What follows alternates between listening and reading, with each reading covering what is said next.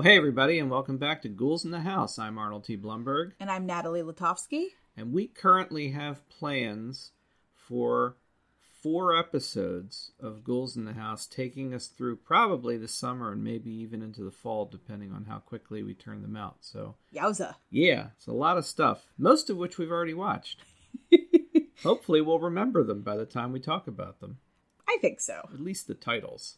Anyway, we're kind of moving into a little subset of episodes. We had this idea of a few movies we wanted to talk about. It kind of grew into something that we're planning ahead for several episodes worth, all of which have certain thematic or behind-the-scenes connections. And when we get to them, you'll know what those are, and many of you will probably already figure it out once you see a couple of the movies. But then, while we were watching other stuff, we wound up falling into watching the 2009 and 2010 remakes of Friday the 13th and Nightmare on Elm Street. 2 franchises that I think either or both of us like quite a bit, or at least have had quite a history with. And at least either or both of us had never really seen or paid attention to the remakes. So we decided when we watched the one, I think you put on the Friday the 13th one, and it was like, and then I said, now's the time maybe where you should finally see the Nightmare remake, because I'd seen it once. I mean, I had not seen either, but yeah, it kind of started because last week we actually had a Friday the 13th, and at least as of recording time. Mm-hmm. And we thought, well, let's put on a Friday the 13th movie, because they're always streaming. We do it a lot. We do it a lot. I mean, I spent all my, fandom childhood watching the Halloween movies, but really gotten comfortable with watching a lot of the Friday the 13th stuff with you. So yeah, we're looking for one to put on, and we always see them streaming, and then lo and behold, when an actual Friday the 13th rolls around, they've all been, corralled and put behind a little wall for Spectrum, whatever that is. Some kind of Spectrum? Cable provider, I think, just gobbled them up.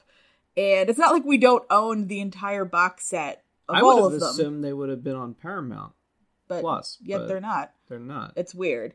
So for the day itself, we ended up putting on Friday the 13th, the uncut version from the box set that we own. I have the lovely Scream Factory box set. But in the week kind of leading up to Friday the 13th, literally the only Friday the 13th we found streaming was the remake. And both of us kind of said, well, we've never seen it. Should we take the plunge? I probably saw clips, but I don't think I ever sat through the whole thing. Yeah. And I only ever saw, and then we followed that with, I said, well, here's a good episode we can do. We can just jump into, because you'd never seen the Nightmare on Elm Street remake made by the same people, more or less. And I'd seen it once. And as I told you in advance, I had some issues with the way they decided to, double down on some stuff about Freddy, and anyway, we'll talk about both of these. We're going to get there. But what's interesting too is we're going to talk about both of these, both of which followed 1 year after the other, and are actually 2 great examples of a period in horror film history that we have actually touched upon in past episodes here and there without ever really addressing how it's part of a larger narrative. Like a lot of the stuff we've been doing, and I definitely have some I still want to do. Well, I mean, there are plenty of them. We've looked at a lot of movies during the slasher boom of the 80s. But what we haven't spent a lot of time with, which is now itself becoming a moment in history, because now it's 15 to 20 years ago, is the slasher revival of the early 2000s that was in part sparked by these very remakes. These weren't the first, but I actually looked up some stuff to give us a little historical context here, because it's all part of a bunch of stuff that was happening, including movies you and I have already talked about or seen. Mm-hmm. But it's all largely the responsibility of Platinum Dunes, which was a production company set up by Michael Bay and some partners to do low-budget films. That alone should immediately raise up a red flag. But it was Michael Bay who started Platinum Dunes. And one of the first things they did, in fact, the first movie they produced was they got the rights to Texas Chainsaw and did the Texas Chainsaw remake that came out in 2003, directed by Marcus Nispel, who wound up also directing the Friday the 13th we watched. that remake as well. I'm building the big board in my head now with the red strings that connect all the pictures. So in other words, Texas Chainsaw, that did well. They followed up Texas Chainsaw with Amityville Horror in 2005. They did a Texas Chainsaw follow-up, which I think is a prequel at the beginning, almost immediately. Then they did a remake of The Hitcher, which I'm sure nobody was asking for. That's I didn't even know there was a remake of The Hitcher until you just said it right now. Here's the amazing thing is so they did that. Then they did Friday the 13th, which we're going to talk about, and A Nightmare on Elm Street. And then they did The Purge as an original. Mm-hmm. But then that itself led to multiple sequels. Basically, once we get into the 2010s, pretty much, they have now become the Purge and Quiet Place company. That is literally just about all they do now is Purge movies and Quiet Place movies. And 2010 was pretty much the end of that run of doing remakes. What's interesting is that as the company that more or less spawned the revival of the slasher in the 2000s, they then inspired other companies to do a ton of remakes, some of which we've talked about tangentially or otherwise. The My Bloody Valentine one, Rob Zombie's Halloween movies, which the less said the better, a number of other, The Hills Have Eyes in 2006, all the William Castle stuff like, the revival of 13 Ghosts, House of Wax, House on Haunted Hill was actually before that, but it kind of rode in on that, and a number of others that I didn't even know. Like there's a remake of Sorority something or other. Is Sorority? I don't know. I'm going to pitch a script called Sorority something or other. Right. And there was A Town That Dreaded Sundown in 2014. So in other words, this is all part of Dawn of the Dead, 2004's Dawn of the Dead, which granted, starts to go a little further afield because most of these seem to be slasher remakes, this particular run. But it then inspired other people to say, can we revive everything? And I remember at the time a lot of the problem a lot of us had with it, or some of us anyway, was the idea that in remaking these, they were sanitizing a lot of stuff and bringing it down to like PG-13 or whatever. But that's not really the case. A lot of these were R movies. Certainly Rob Zombies are crazy, over the top, but not good. And these were R.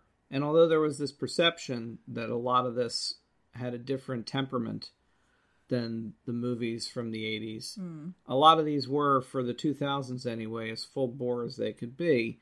So this is all part of a phenomenon. And we decided to go through and watch these two one after the other, which came out one after the other. Some of the same people involved behind the scenes. And I think just to start off, I think we felt pretty clearly with both of them that they're really, really underwhelming movies. Very much so.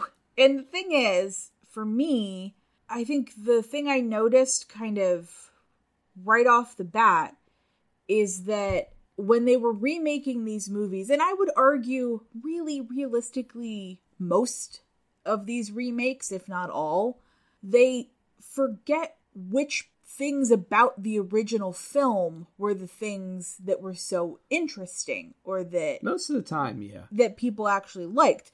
They just think right off the bat, well, it's the slasher part, right? You've already got this like icon. You've got this Jason, you've got this Freddy, and like, better get into it. Like, let's get right to it. And it really causes the storytelling to suffer. And I say that loosely because honestly, there's not much storytelling in either of these. Her son, Jason, he came back. He was actually there. He watched his mom being beheaded. Okay. I don't remember if I've ever said this in detail. Probably when we did the Halloween stuff back in Doctor of the Dead. We did a whole run of Halloween episodes, all of which are still available on atvpublishing.com. You can listen to all those. But this is one of the main things that gets me about the Rob Zombie movies, and I'll just take a minute on this. I mean, I've never been shy about saying I think they're just absolutely deplorable films for a variety of reasons. But here's the thing, like, he always said he was a fan of the original. He once did an interview famously where they asked him, like, what would you do in the future and everything? I forget if somebody asked him directly, but his whole thing was, I would never remake Halloween because I wouldn't want to presume. And then they backed a truck of money up. And he was like, sure, I'll do it. Except that he always claimed he was someone who loved those movies and therefore you would think understands what makes Michael Myers work, and then proceeded to do everything in his movies that was in direct opposition to the very ways in which the Michael Myers character works. Over-explaining his background, making him into like an abused kid, doing ridiculous things that didn't make any sense. Like, if you're going to do that, make your own movie, because you made something different. And in this case, you're right. They have these incredible, iconic characters, and they kind of felt, I feel like, we don't really need to do anything then. Yeah. But then they also took away elements of those characters that make those characters work. So, I mean, I guess we'll start in on Friday the 13th, because that's the first one that we watched. And chronologically, it was the first. It was the first. Yeah. And it's funny, you bring up Rob Zombie, and it's like this Friday the 13th movie almost felt more like a remake of House of a Thousand Corpses than it was a remake of Friday the 13th. And that's another thing I'll say from the start as we're heading into the one specific, is that we discovered while watching these that it became clearer to me that this was also the era that was starting to really deeply revel in the idea of the killing as cruelty for entertainment purposes that we've talked about as one of our lines in the sand for when things don't work for us. And we could see it all over these, especially the Friday the 13th. Yes. And it did not feel like a Friday the 13th movie. And as we've said before, you can also talk all you want about how that in and of itself is probably problematic. Like, we love watching these movies as long as the killing isn't emotionally impactful. It's like, yeah, that's true. There are issues with that. But the fact of the matter is, that's how those movies work. They're almost really like live-action cartoons. Yeah, and it's not even that, like, we have a problem if the killing is emotionally impactful. It's that neither of us are interested in watching movies that involve torture. Yeah. And that in and of itself is a subgenre of horror. And for some people, that is a cathartic experience. They enjoy watching those movies. You know, I'm not trying to pass judgment if that's what it is that you want to see in your horror. It's just for both of us. I pass a little judgment. Well, but I understand what you mean. It's sort of like we've talked before about how horror movies in particular kind of provide you with a safe experience. Yes. For exploring fears and anxieties and then kind of putting them away as the lights come up, right? Right. So for some people, that might work in like a horror movie that involves torture in some way, that might be the right catharsis. Now, I'll pass a little judgment if it's getting you off. Like, that's, I think, where our line gets particularly drawn. Well, and we've said before, it bothers us when you see very clearly that the filmmakers themselves are sort of marketing the film based on the idea that you're going to enjoy these kills or you're going to really love how gory and crazy. And it's like, it gets to a point where it's like, that's not really about the story or the movie experience anymore. It's that, they're enjoying that part. Yeah. And and this one has a lot of that, where every kill is something that takes time, that demonstrates that the person is suffering, begging for help, over a prolonged period of time. Mm-hmm. Help me! Please help me! Lawrence. No, you can't go out there. We have to help him. No, we can't, okay? He's using your friend as bait. He wants us to go out there. Yeah, I mean, it tries in a way, right? Like, they weren't exactly trying to remake Friday the 13th. They sort of created this pastiche of 1 through 4.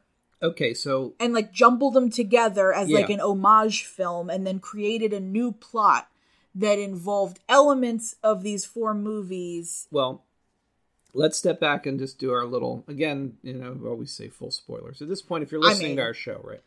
We're not going to tell you to watch these anyway. So, no, I wouldn't recommend either one of them. But anyway, the opening of the film pre-credits is itself a compressed... Basically, the whole thing is a compressed thing where they took elements of the first 4 Friday the 13th and stirred them up and did that. So you kind of go from Sackhead Jason to Hockey Mask Jason. Certain killing scenes and plot elements are borrowed from the first 4 movies. Plus, Mrs. Voorhees is just like a campfire story.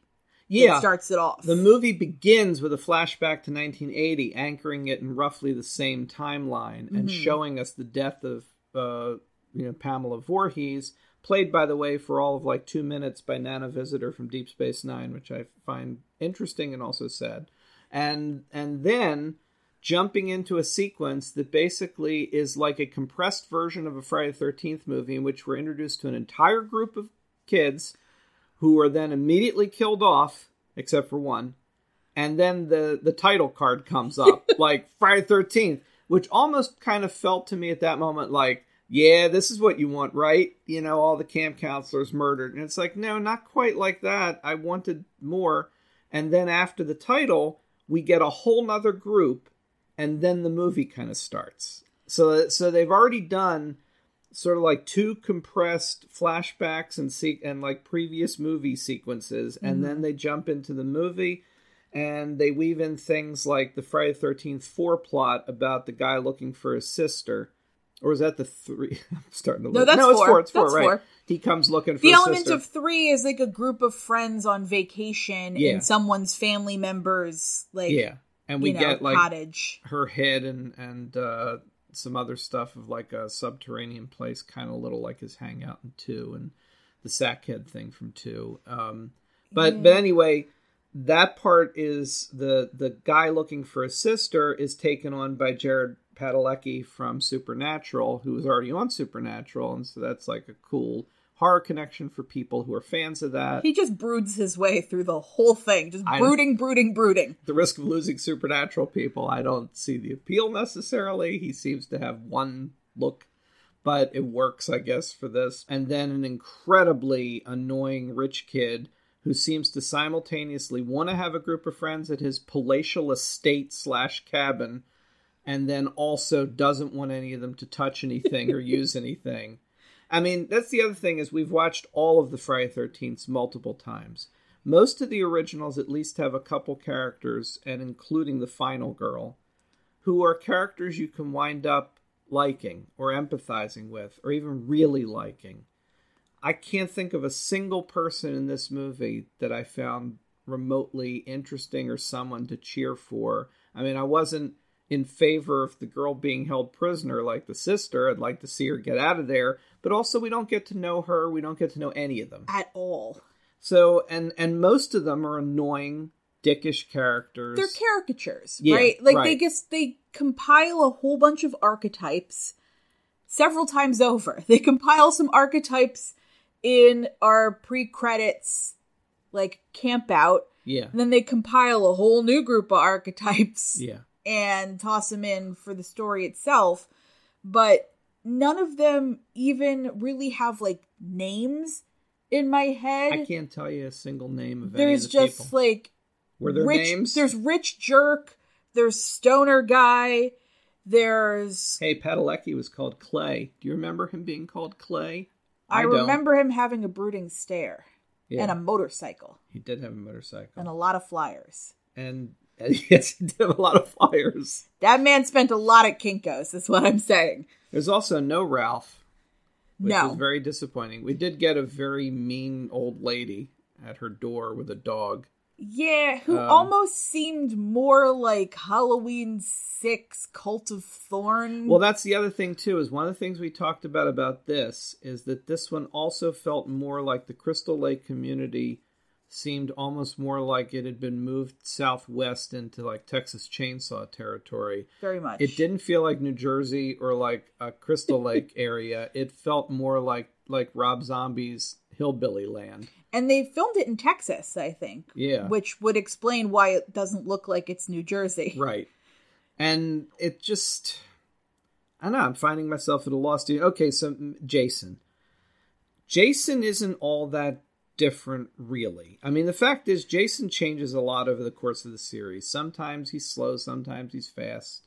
He was never quite as slow and methodical as Michael. He teleports all over the place throughout the series, so that's fine. This Jason in particular, played by Jason Mears, is... Oh, I'm sorry, not Jason, Derek Mears. I'm sorry, Derek Mears.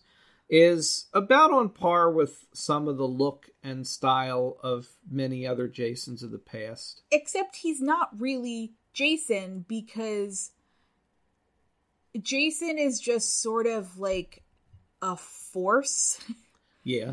And this Jason is like a thinking, like, character. Like, he's more character than creature. Which is why it feels very much in, like, Texas Chainsaw, Hills Have Eyes, Wrong Turn kind of territory. Well, probably in one of the biggest parts of that, he's captured someone and is keeping her. He's captured someone, he's keeping her chained up, but not only that, when he thinks, like, oh, I heard a noise, or he sees somebody's backpack get left behind, the first thing he does is walk over to, like, a switchboard and flick on floodlights.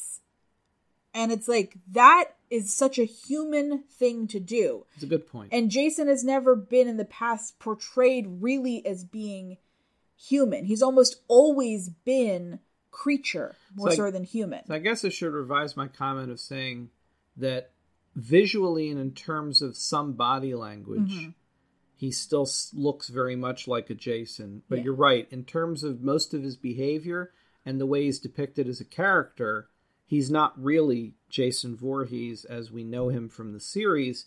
He's a human recluse who is murdering people for revenge, but is distinctly different from Jason. We're in very much hillbilly horror territory here. And again, the murders are all... Some of them are based on previously memorable ones, some of them not so much. But all of them, almost to a scene, are drawn out to make the cruelty very palpable. Even the point of like having one character get an axe in the back, and then we have to sit for a few minutes and listen to him begging them to come help him. And we see somebody get his foot clamped in a bear trap. Yes, and another thing that I remember coming up while we were watching it was, remember that one of the things we talked about very much disliking in the latest Scream was how much that movie once again leaned into the cruelty with everything. And it occurred to me how so much of that really began back at this point in time. And there's even a kill scene in this in which a character gets stabbed slowly through the neck, exactly like they did the Wes Hicks scene in Scream, Judy's son. And I thought, oh my God, that's where that came from. It's like they're remaking, which, you know, again, as far as Scream is concerned, meta stuff, they're now remaking these remakes. They're remaking an era that we have no reference points for because we didn't watch any of it. Nor do we appreciate. Yeah, it's a weird space to be in. Yeah. But basically, this movie was just an assemblage of torturous kills done for sport and no plot, really. No. And just a threadbare thing of Padalecki's character is looking for his sister and then finds her. And then we end with a typical, oh, Jason's back. You know, and the other interesting thing about it that I mentioned before we started was, and I don't remember if they ever said it or if it was just what reviewers or people at the time were talking about. I can't remember. But I have this memory that this movie was in part sort of pitched as not necessarily a remake. That granted, it goes over a lot of territory that may not necessarily match, but then again, the series itself wasn't ironclad in terms of continuity. But you could conceivably construe this as being just the latest one in some ways. I mean, granted, we already just said, like, Jason doesn't match. But again, throw continuity out the window anyway. Since Pamela Voorhees is shown to have died in 1980, or is killed in 1980. Right. That fits. And although he kind of gets a sackhead and the mask back again, there's nothing to say he didn't lose him and get him back. It could be, but it also doesn't much matter one way or the other, really. I mean, I think it says a lot that they never did a follow-up. Well, yeah, and it did take a while because if I remember right, Victor Miller's lawsuit, which by the way was finally settled, he now has reclaimed his copyright in the script for the first Friday the 13th, which, as far as I'm concerned, with the lawsuit being settled, to me just makes it seem even less likely now they'll do another one, because if they have to do another, they're going to have to talk to him if they want to do another one. Which they should have been doing all along. Yeah, but now they're definitely not going to want to make that deal. Watch, tomorrow they'll announce the next. But if I remember right, he filed the lawsuit initially in 2016, so it was a while after this one, which just goes to show it wasn't the lawsuit that shut things down completely. No. They couldn't figure out how to make this work anymore. And after this one, they pretty much buried Jason possibly permanently, which, you know, we've had, 47 of them by now? You know, you don't need another one. Look, there's a lot of them. Once you send your monster into space, which is a fun one. Like, where do you go from there? Time travel. Time travel. Yes, right. Yes, if you go the Stab movie route. Jason Voorhees is in the Old West. That's what can you imagine a scene of Jason standing out there like a gunfighter scene, and he's just standing there, the Kane Hodder Jason.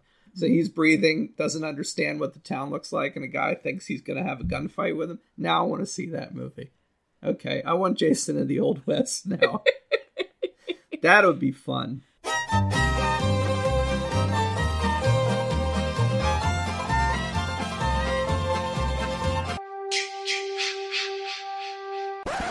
But in any case, we don't need another one of these Jasons. It was just... I don't know. Is there anything else to say? But we really haven't said much, but I don't know what there is to say. It isn't good. There's no plot. There's no character development. There really isn't any suspense to any of it. There's a woman burned alive in a sleeping bag just screaming constantly, and that's before the opening credits. And that's while somebody is caught in the bear trap wishing he could help her and can't. Double cruelty. Just awful. Just awful. It's an awful movie.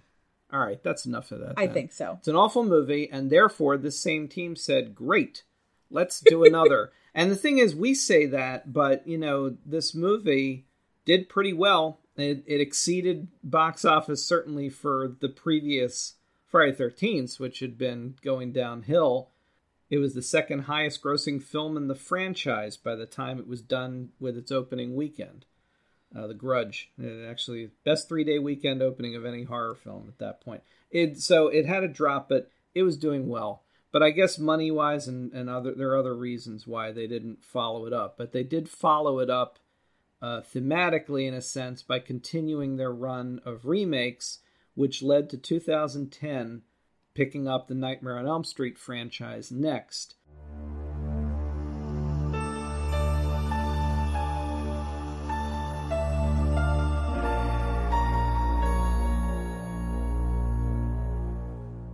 And whereas the team that worked on Friday the 13th decided, let's do this pastiche of the first 4 movies and elements of, this one was much more a straightforward remake of the original Nightmare on Elm Street, retelling the origin of Freddy Krueger and starting fresh with a group of kids, including a Nancy, who would wind up facing this creature. And there had been talk at the time, and he certainly would have been happy, but Robert Englund was not asked to come back, of course, because they wanted to put their own stamp on it. So for the first and only time so far, they recast Freddy with Jackie Earle Haley, who had also recently done Watchmen. So it's kind of like you're watching Rorschach in Freddy's hat and sweater.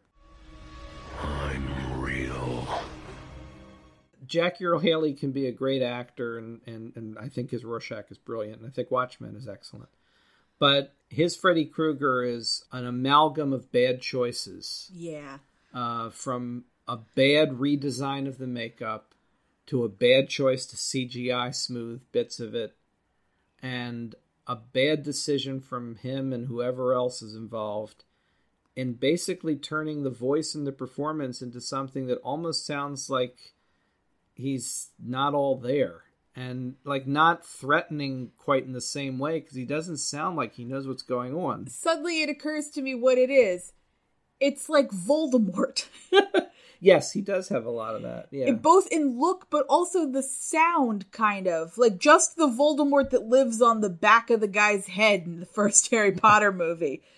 The like not quite fully formed, like evil, squishy, talky face thing.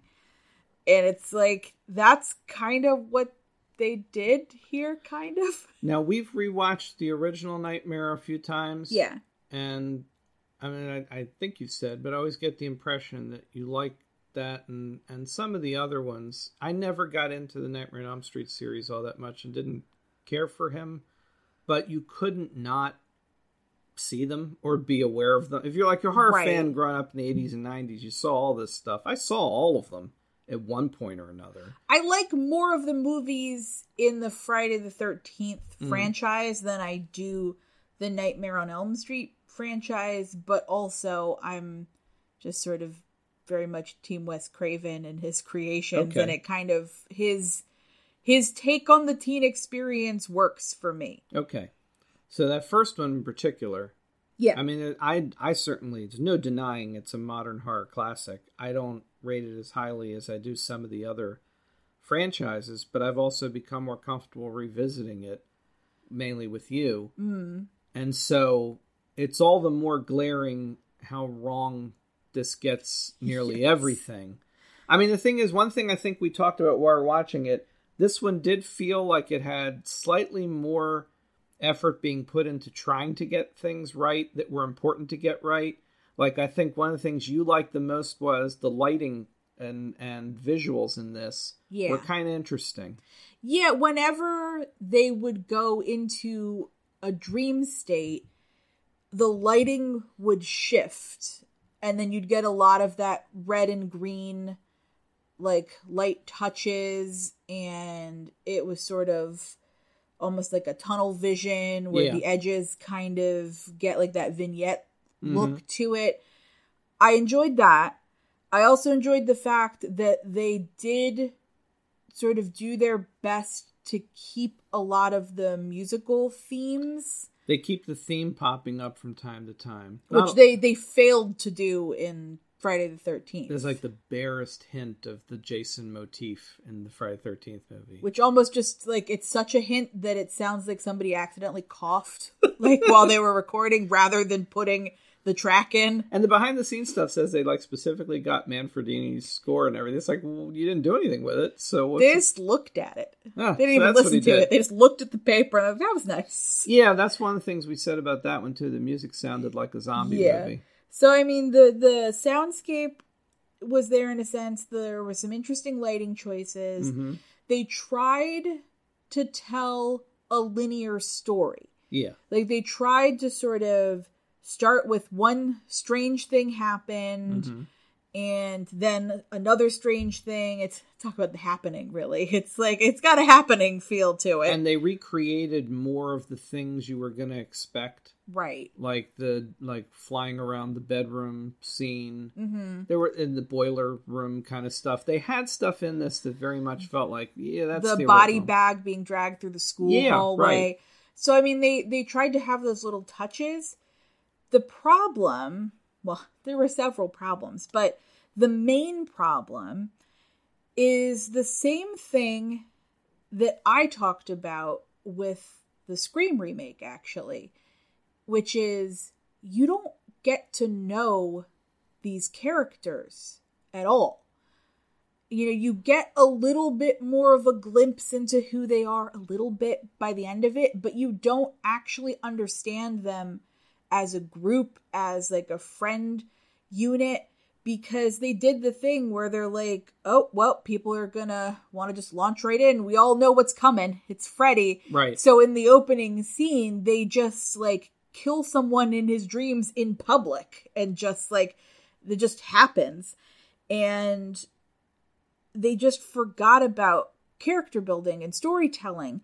in a way that you would see in something like Halloween, where you have the group of friends and they're all talking together and joking around. And in essence, what you have in the original Nightmare on Elm Street, because it starts with all the kids going to school, chatting with each other, having a rough day at school, going to a sleepover party. Ultimately, isn't this our number one critique of most of these movies? That they seem to lack the ability to introduce you to characters. Yeah. And I don't know what magic recipe that is, but you can point to movies that show you in 5-10 minutes that you understand the people you're looking at. And then movies like these where you never get to know them.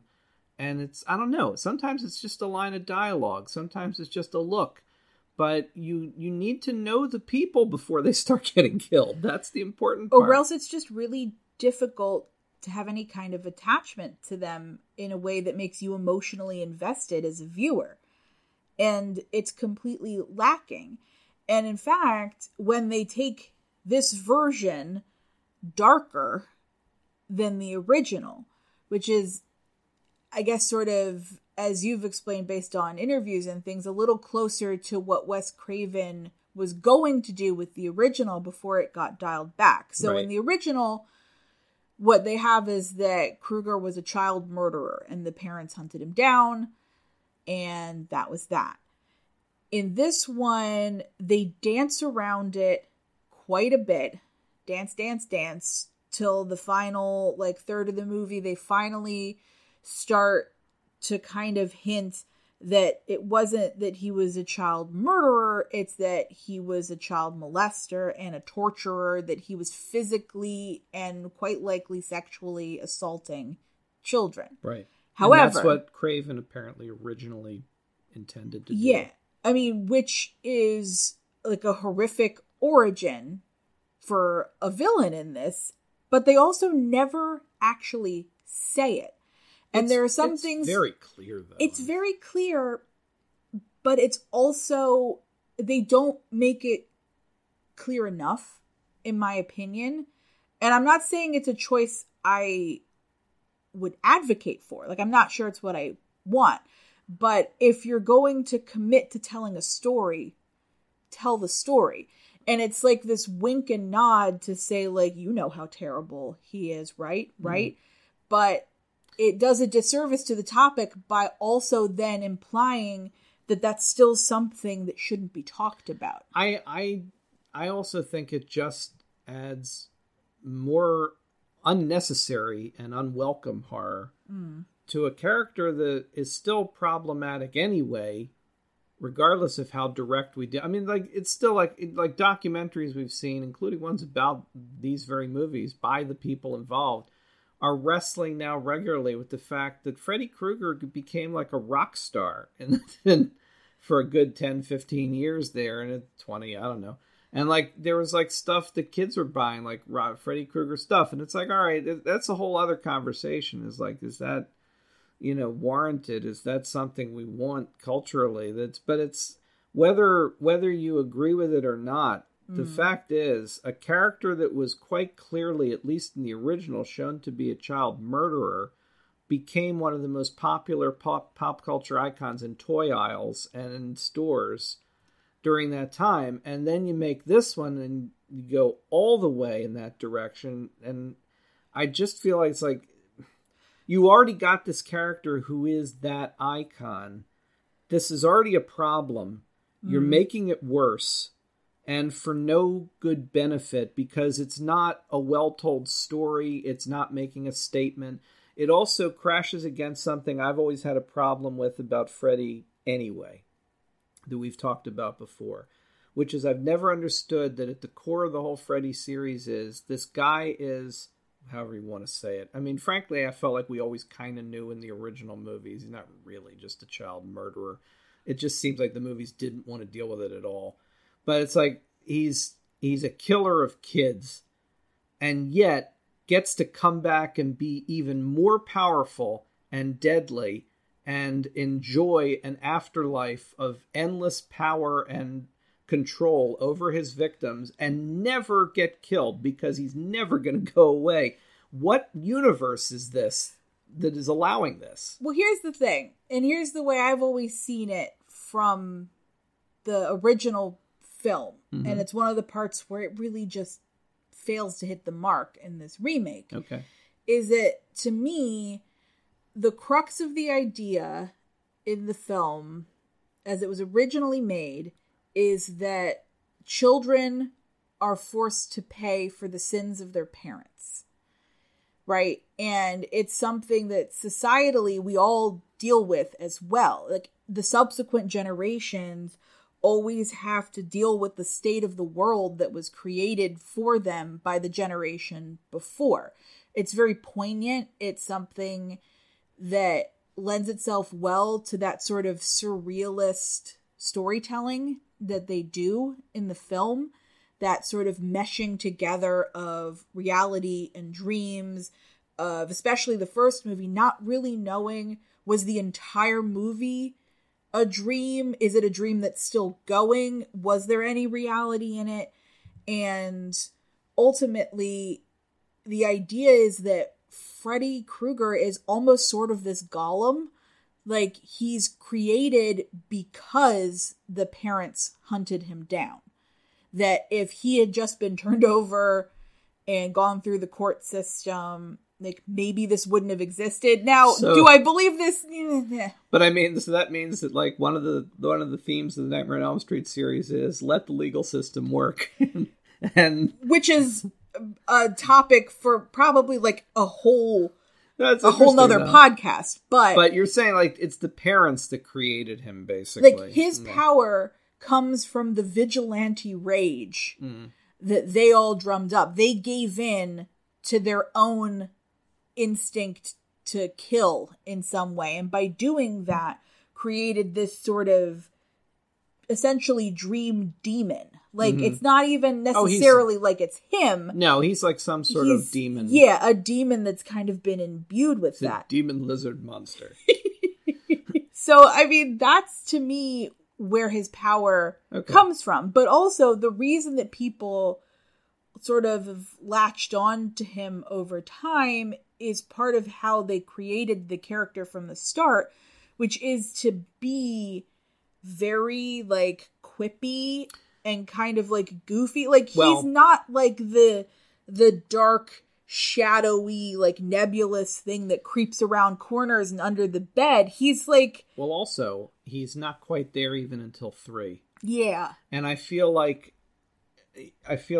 you can credit most of the success of the character to Robert Englund and his performance, and somehow managing to take what's got to be one of the most loathsome characters in that era of horror and make him a really fun guy that you want to see come back. And that's the thing that worked, was that he's quippy and fun and rock star. Again, there's like one of those eras too where, like, you were going to see him turn up in music videos. Right?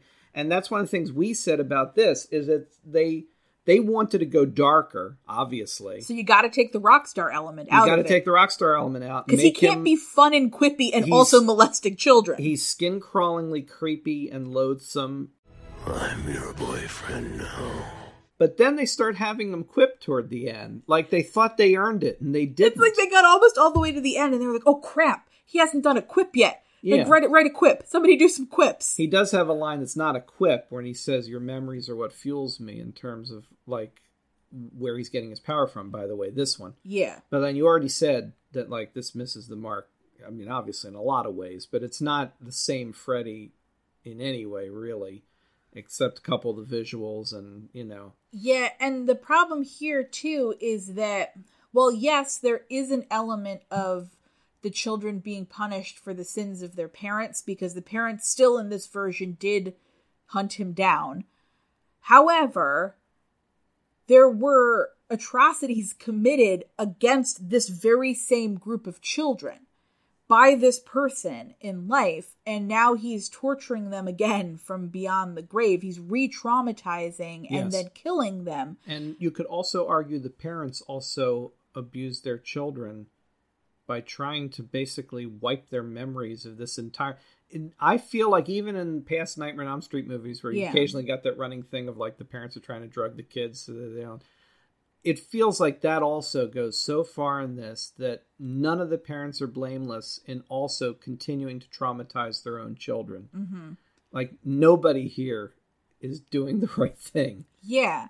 And then the, like, final act, somehow, like, Nancy gets it into her head, like, a la The Ring, that what they actually have to do is free his spirit or something, because actually he must not have actually done anything wrong, and the parents killed an innocent man. That's right. I forgot about how it's this weird, like, twist where they actually want the audience to believe for a while that maybe they got it wrong.